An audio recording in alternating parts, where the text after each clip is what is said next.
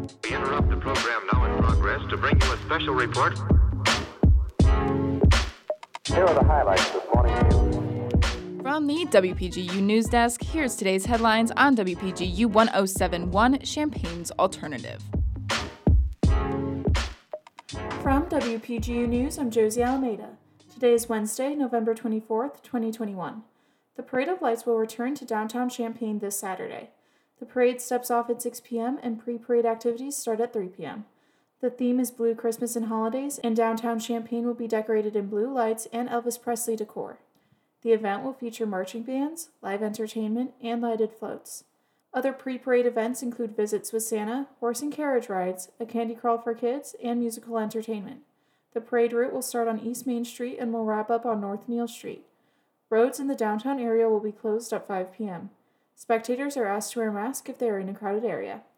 With Thanksgiving feasts on the horizon, Local Food Systems and Small Farms educator for University of Illinois Extension's Aaron Harper is encouraging people to source their ingredients locally.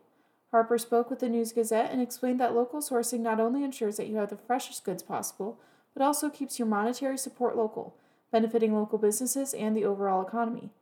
This season saw productive soils that resulted in numerous crops thriving across central Illinois. Harper encourages the public to head to their neighborhood farmers markets, stands, and food co-ops for all their Thanksgiving meal needs. The Spurlock Museum of World Cultures will be hosting Crafternoon this Saturday. The event includes winter crafts and storytelling sessions by professional storyteller and educator Kim Sanford. Performances will be held at 1:15, 2, and 3. All ages are welcome.